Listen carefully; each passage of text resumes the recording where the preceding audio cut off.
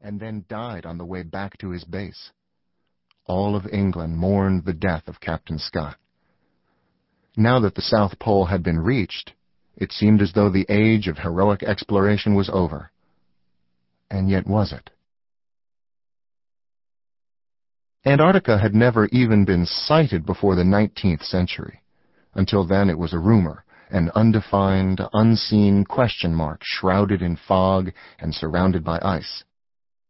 But it hadn't always hidden at the bottom of the world behind a veil of frozen mist. 160 million years ago, Antarctica was part of the supercontinent Gondwana, which also included South America, Africa, and Australia. The Jurassic climate of Gondwana was semi-tropical, and fossils from Antarctica proved that the continent was once inhabited by giant flightless birds, sharks, and freshwater fish, snails, beetles, reptiles, and proto-marsupials, all thriving under giant ferns and trees.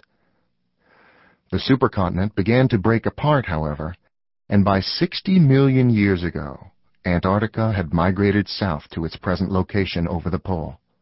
In a mere 20 million years, the continent was covered with ice, and the environment had become too hostile for most living things.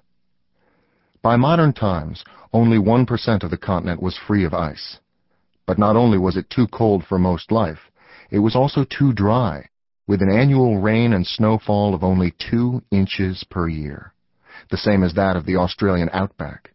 The polar ice cap had made Antarctica a frozen desert. The cold air masses created by this ice cap clash with the warm winds from the ocean to churn up a storm belt that surrounds the continent, making the Southern Ocean the most treacherous sea anywhere. The southern latitudes, from 40 degrees south latitude to the Antarctic Circle at 67 degrees south latitude, long ago earned their nicknames from the sailors who dared approach the continent: the Roaring Forties, the Furious Fifties, and the Screaming Sixties. Countless ships have been lost in these waters. Countless sailors have lost their lives. These perilous seas kept the continent locked away until 1774, when Captain James Cook reached the farthest south latitude yet attained. He wormed his ship through the ice pack to reach 71 degrees south latitude, and then turned north again without ever seeing the land. In 1820, a Russian Navy ship under the command of Fabian Gottlieb von Bellingshausen made the first circumnavigation and sighting of the continent. 20 years later, James Ross became the first to bowl all the way through the pack to reach land. As the 19th century ran out, more and more of the continent was mapped and described by navigators from around the world, although Antarctica claimed many ships as payment. By the turn of the century, the fringes of the continent were fairly well defined on the charts, but the interior was still an unknown wasteland of ice. Then came the race to the South Pole. Shackleton's attempt in 1908 ended when he was thrown back by terrible weather conditions only 97 miles from his goal. The prize ultimately went to Amundsen on December 14, 1911, and Scott stumbled to the pole just over a month later, on January 17, 1912. And there were still 5.5 million square miles untouched by man, an area 25% larger than the continent of Europe. All of England, including Shackleton, regretted losing the honor of being first at the pole. But Shackleton set his sights on a new goal: to be the first to cross the southern continent from one side to the other. There was indeed much more exploring to be done. On December 29, 1913, the London Times trumpeted, "We are able to announce today with a satisfaction which shall be universally shared that Sir Ernest Shackleton will lead a new expedition to the South Pole next year." Lord Curzon, president of the Royal Geographical Society, summed up the feelings of most of Shackleton's fans. "That it is a task worthy to be undertaken by an Englishman is to me quite clear, and that of living Englishmen you are the best fitted by training, experience, and prestige to carry it out successfully, none will be found to deny." Even without such support, however, Shackleton had to go to Antarctica again because the continent pulled him like a magnet. "I am just good as an explorer and nothing else," he wrote to his wife, Emily. He had been bitten hard by the exploration bug. An Irishman by birth, the 40-year-old Shackleton was a showman with a hunger for polar glory. As a child, he had been something of a loner, reading adventure stories during his school days and dreaming of fame and fortune. At 16, he joined the Merchant Marine, and his first voyage took him around Cape Horn in the winter. It was his first experience of the Southern Ocean. By 1900, at age 26, he had risen in the ranks of the merchant service, carrying mail and cargo around the British Empire. But he worried that his routine voyages might, in fact, be a dead end. Citing his years of experience at sea, he presented himself at the offices of the National Antarctic Expedition in London. In 1901, as a junior officer aboard the Discovery, captained by Robert F. Scott, he headed for Antarctica for the first time. There was no going back for Shackleton. He had found his true calling. After Discovery came his furthest south expedition in 1908. Now, in 1914, he was famous enough as an Antarctic explorer to be able to raise the money he needed for his new journey. He even had the commercial smarts to form a film syndicate based on the fame of his expedition photographer, an Australian named Frank Hurley. Shackleton sweet-talked wealthy patrons, took public donations, and raised money as an advance based on future sales of film and photo rights. He also retained the rights to all crew diaries, with the aim of publishing them at the end of a successful trip. With this bankroll, he was able to purchase and outfit a 3-masted, coal-powered barkentine called Polaris from a Norwegian firm that specialized in polar vessels. Its thick wooden hull was specially designed for plowing through polar ice packs. In some places it was more than 4 feet thick, but the wood was still flexible enough to withstand the squeezing of polar ice. The ship was capable of doing 9 to 10 knots under steam. In honor of his family motto, "By endurance we conquer," Shackleton rechristened the ship Endurance. There was no need to call for volunteers to join the Imperial Transantarctic Expedition. Almost as soon as the expedition was announced, 5,000 would-be explorers rushed to the expedition's office on New Burlington Street in London to join.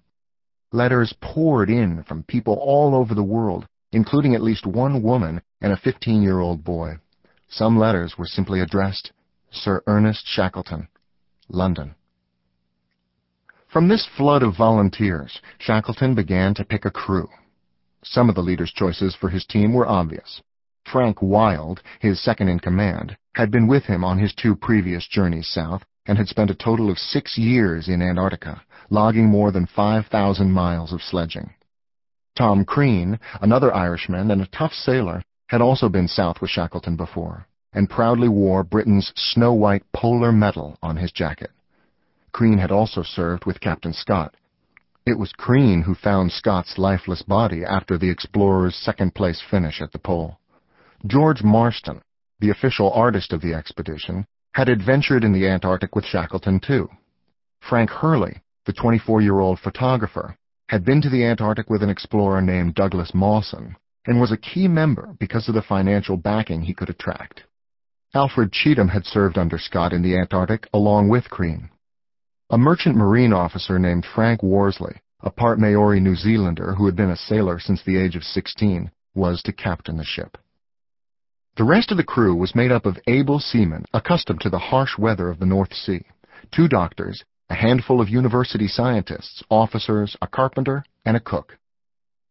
For seamen, the yearly salary was £50. For scientists, it was $150. Some of the men had polar experience, either Arctic or Antarctic. Some of the men had never been out of England before, let alone imagined a voyage to the southern continent. But whatever their experience, whether North Sea trawler hand or Cambridge University scientist, they knew they were in for the adventure of a lifetime. Endurance now had a crew. In the ship's hold were stores for at least 2 years, including a recent innovation: concentrated Bovril sledging rations for the transantarctic run on dog sleds. Worsley explained that this mixture was composed of lard, oatmeal, beef protein, vegetable protein, salt, and sugar. The result was heating, nourishing, and anti-scorbutic, scurvy-preventing. It was invaluable. Made up in half-pound bricks for one man's meal, it had the consistency of a new cheese and a yellow-brown color, but looked, when boiled with water, like a thick pea soup.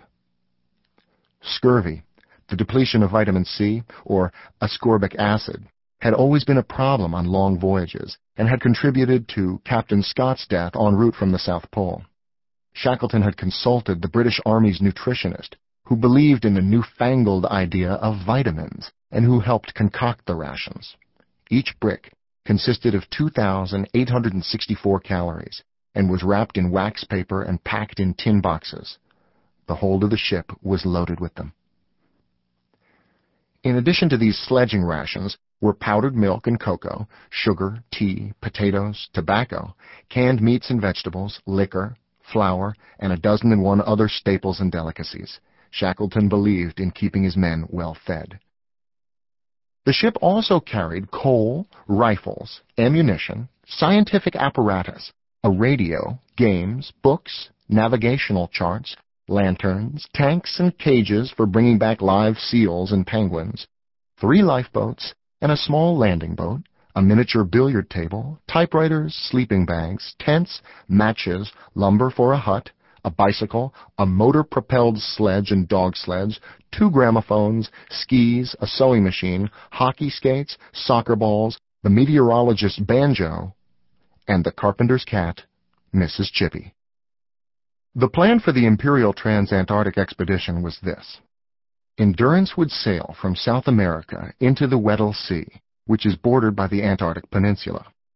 This peninsula, part of the same geological formation as the Andes Mountains, reaches north from Antarctica like an outstretched arm, cradling the Weddell Sea. Having crossed the Weddell Sea, Shackleton would make landfall at the best opportunity, and then set out across the continent. At the same time that Endurance left South America, a sister ship called Aurora would sail from Australia and wait on the opposite side of Antarctica to pick up Shackleton and his hand-picked overland team at the end of a triumphant 5-month trek. The Aurora team would also trek inland, laying down stores of food for Shackleton's group to pick up and use on their final run to the coast. The expedition's main object, explained in the fundraising brochure, was to cross the Antarctic from sea to sea, securing for the British flag the honor of being the first carried across the South Polar Continent. That, in a patriotic nutshell, was the plan. That was what was supposed to happen. Many of the details of how the expedition would be carried out were unspecified. Like many explorers of his day, Shackleton was a great believer in improvisation. He would figure things out as the need arose. As long as he was well equipped and had a good crew, he was confident in his ability to pull off his plan. At her dock on the River Thames in London, Endurance became a major tourist attraction. Curious sightseers came from far and wide to view the celebrity ship and its daring crew. The attention was welcomed by the men, who answered hundreds of questions. Alfred Cheatham, the 3rd officer, found himself in conversation with some women who wondered about the dangers ahead, and about Shackleton's ability to lead the men through unforeseen perils. "Aye, he's a fine leader, he is," Cheatham replied. "He don't run you into any danger if he can help it. But by gum, if there's danger, he goes first." In July, Queen Alexandra made a royal tour of inspection of Endurance at the dock in London and presented Shackleton and his crew with an inscribed Bible. To Shackleton, she also gave a Union Jack, a British flag, and a silver and enamel medallion of St. Christopher, the patron saint of ferrymen. The Queen's sister, Empress Marie of Russia, took photographs during the royal inspection, and afterward, the eager fans who mobbed the dock gave the crew teddy bears and other mascots to carry south. The great Amundsen himself sent a telegram that read, "My warmest wishes for your magnificent undertaking." By August 1st, 1914, Endurance and her crew were ready to leave for the Southern Hemisphere. The Growlers.